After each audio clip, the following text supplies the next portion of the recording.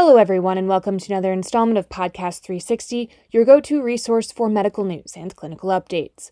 I'm your moderator, Jessica Bard with Consultant 360 Specialty Network. According to the Centers for Disease Control and Prevention, 34% of children and adolescents aged 19 years or younger used a dietary supplement in 2017 to 2018, and sales are rising during the COVID-19 pandemic. Dr. Cora Collette-Bruner is here to speak with us today about her session, Safety and Efficacy of Herbs and Supplements in Children and Adolescents, presented at AAP Virtual 2021 National Conference and Exhibition. Dr. Bruner is an adolescent medicine physician at Seattle Children's Hospital and a member of the American Academy of Pediatrics Executive Council for Holistic and Integrative Medicine. She's also a professor of pediatrics and adolescent medicine at the University of Washington School of Medicine in Seattle, Washington. Thank you for joining us today, Dr. Bruner. Can you please give us an overview of your session?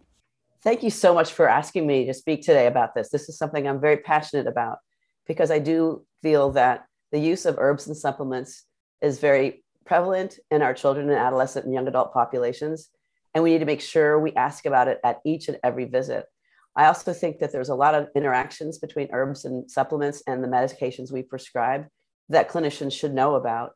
And I think that we also need to know the evidence in terms of efficacy for certain herbs and supplements. Some of them work and some of them don't. Are herbs and supplements safe and effective in children and adolescents? And are there certain combinations that should be avoided in certain populations of children and adolescents? Well, there are certain herbs and supplements that are not effective, or they might be effective at a dose and then they become tolerant to this herb or supplement, and patients and families might increase the dose of the supplements, which is not evidence-based, but what they do. There also are certain kids who are taking some prescription medications who should not be taking any herbs or supplements, in particular those with clotting abnormalities. And if you attend my session, you'll learn a whole bunch of great stuff about the different things that might work for a patient with a specific complaint.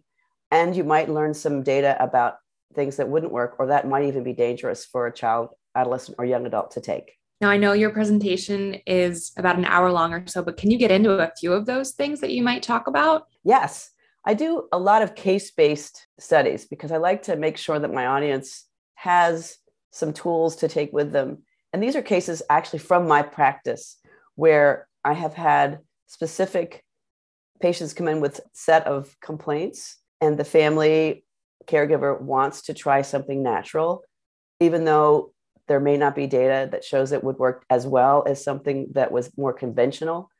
For example, I talk about a 14-year-old female in my practice who'd been suffering from depression during the COVID pandemic and was feeling quite blue about friends and family, and parents wanted to try holistic herbs and supplements such as St. John's wort and tryptophan and fish oil. And we really did a deep dive into looking at this for their child. And I did show them some of the data in terms of efficacy or lack of efficacy for specific herbs and supplements for that particular complaint in their child.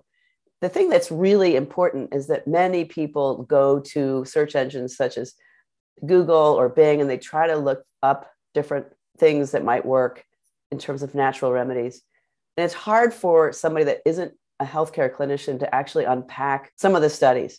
And so what I like to do in this presentation is help the clinician do this with their patients, help them read these papers in real time. If they come to my session, they'll learn this and be able to mindfully and thoroughly give some kind of best practice recommendation for their patient or the parent or caregiver. So we talked about some dietary herbs and supplements interacting with a child's medication. Do any dietary herbs and supplements have unwanted side effects of their own individually? Yes. Many herbs and supplements actually work through a pathway that interferes with the coagulation cascade. And so, which is the clotting system. So, for example, if you have a child that is undergoing chemotherapy for cancer, which will interfere with the bone marrow, has bone marrow suppression. So they have low platelets and are anemic from the medication, the chemotherapy. And parents, especially when the kid has a medically complex chronic illness, are much more likely to use natural herbs and supplements or other remedies in their child who's sick. About 70%, maybe even 90% of families with a child with a chronic medical condition will use an herb or supplement. And if you are giving your child something that interferes with platelet aggregation or with clotting, then they're more likely to bleed. And we'll talk about this in detail in the session I give, why it's so imperative to go over this with families in a non-judgmental way when you're taking your history, because they don't actually know. And honestly, the industry is not regulated in a way that they would say, for example, St. John's wort. It doesn't say on the bottle, will interfere with platelet aggregation. It just says, please consult your physician if there's other medications your child is taking or patient is taking. But it does. So in the emergency rooms, for example, if a child would come in and be oozing after a car accident and have blood loss that's excessive, and no one can figure out why they can't get this patient to stop bleeding, it's maybe because they're taking an herb or supplement and hadn't disclosed it to the team in the emergency room. So that's why it's really important. Natural doesn't necessarily mean that it's safe. And in fact, natural might have some unsafe qualities in these products. And I don't mean to malign the whole industry, and we'll talk a lot about reputable products and reputable companies. So I don't want the people that come to the session to come out and say, all of it's terrible, and I'm not using any of this in my practice, and I'm going to tell all my patients, no. That absolutely is not what I want my clinicians to, and those who attend this session, to come out of my session. I want them to be open-minded and be aware that their patients are using these herbs and supplements frequently, and that they, with due diligence, need to partner with their families, caregivers, and patients to make sure that whatever they're taking works for what they're trying to take it, that it's safe and doesn't interact with anything else they're taking. You touched on this a little bit about kind of taking a patient's history, but what types of questions do clinicians and members of the healthcare team as a whole need to ask patients, parents, and guardians as part of that healthcare visit? Thank you, Jessica, for asking that question, because that is a huge one. Because we do know from data and looking at how we take histories as clinicians is that we rely on those who room the patients, the medical assistants or nurses or whoever puts the patient in the room, to take a medication history. So if that person doesn't ask the patient or caregiver family, what else are they taking, then we may never get at supplements. Because even though it's in the history and it's on the chart in the electronic medical record to ask that, it's not necessarily something that all people do just because they don't. And so the patient or the caregiver might think, well, if they didn't ask me about it, I guess it's okay, which is not true. It just means they didn't do it. So that's why I always tell those who are attending the session, make sure you do like a repeat back with the patient or family or caregiver in the room. So you review and you say your kid is using an inhaler for asthma or is taking a multivitamin, anything else. Are there any other herbs or supplements that aren't in the chart that we need to go over today?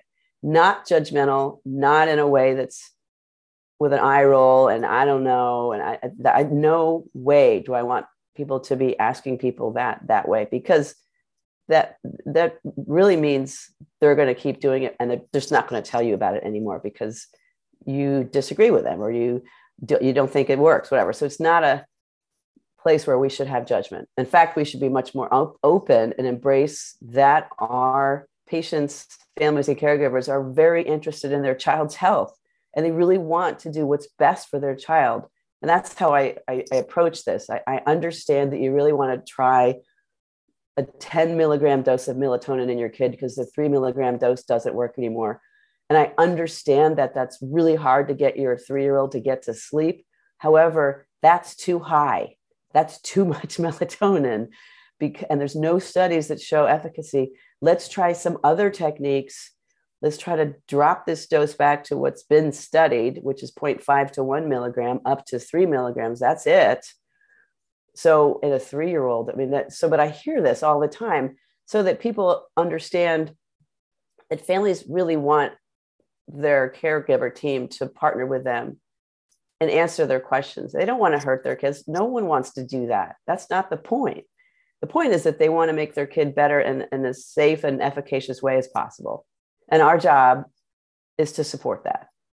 You mentioned melatonin just now. Do you want to talk a little bit about melatonin and multivitamins? I know that those are some big ticket items that people will be asking you about. That's part of your presentation. Talk to us about melatonin and multivitamins, and are those safe for children and adolescents? Well, melatonin's been around for quite a long time. And one of the things that's interesting, melatonin is not an herb. It's a supplement. In fact, it's a hormone. And it originally was studied in those folks who were traveling from New York to Paris. I wish I could have been part of that study. Wouldn't that have been lovely? Because they gave it to the people in the study and compared to those who weren't in the study to see how quickly they could reboot into the time zone 5 hours earlier. Yeah, sign me up for that one. Right?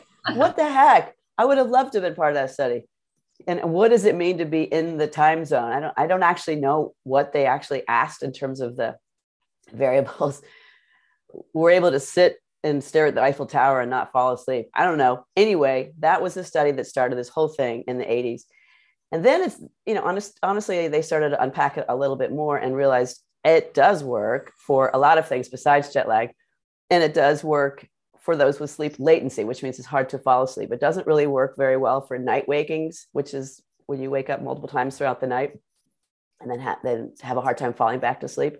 It's much more for sleep latency. And it's really important to understand that it needs to be given 3 or 4 hours before someone actually is trying to get to sleep, because all these herbs and supplements are not regulated at all by the FDA.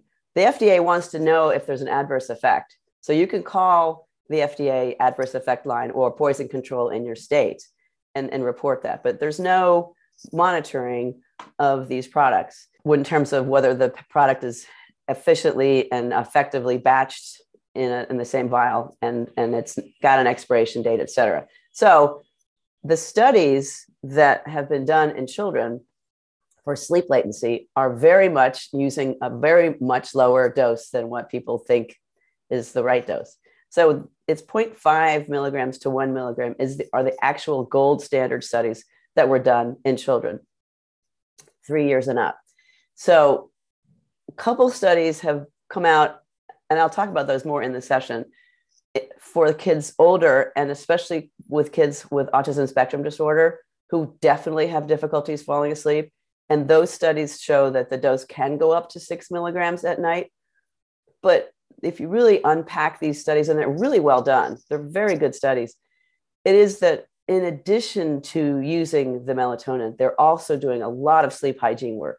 So they're also doing a lot of work on making sure all screens are off, making sure that there's not a lot of reinforcement for the child getting up out of bed and not going into the parent's bed. So there's a lot of and in these studies, which is wonderful, because none of us want these kids on something like melatonin forever, because it's a hormone. And there's a couple of theoretic issues not substantiated robustly in the literature, to be honest with you, on melatonin and its effect on the hypothalamic pituitary axis, i.e., menstrual periods in girls. Does it delay them? Does it cause early onset puberty? It's not like echinacea, which is a plant, right?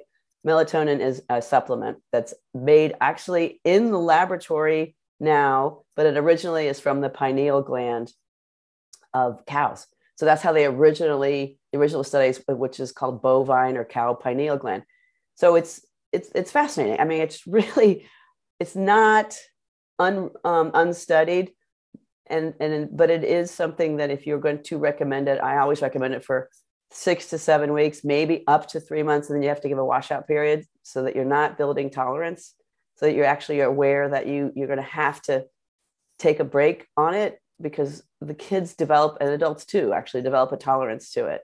And then they keep thinking, oh, let's take more, but that's not been studied, and it's probably not a good idea. What would you say are the key takeaways from your presentation? If someone is leaving your presentation, what do you want them to take home?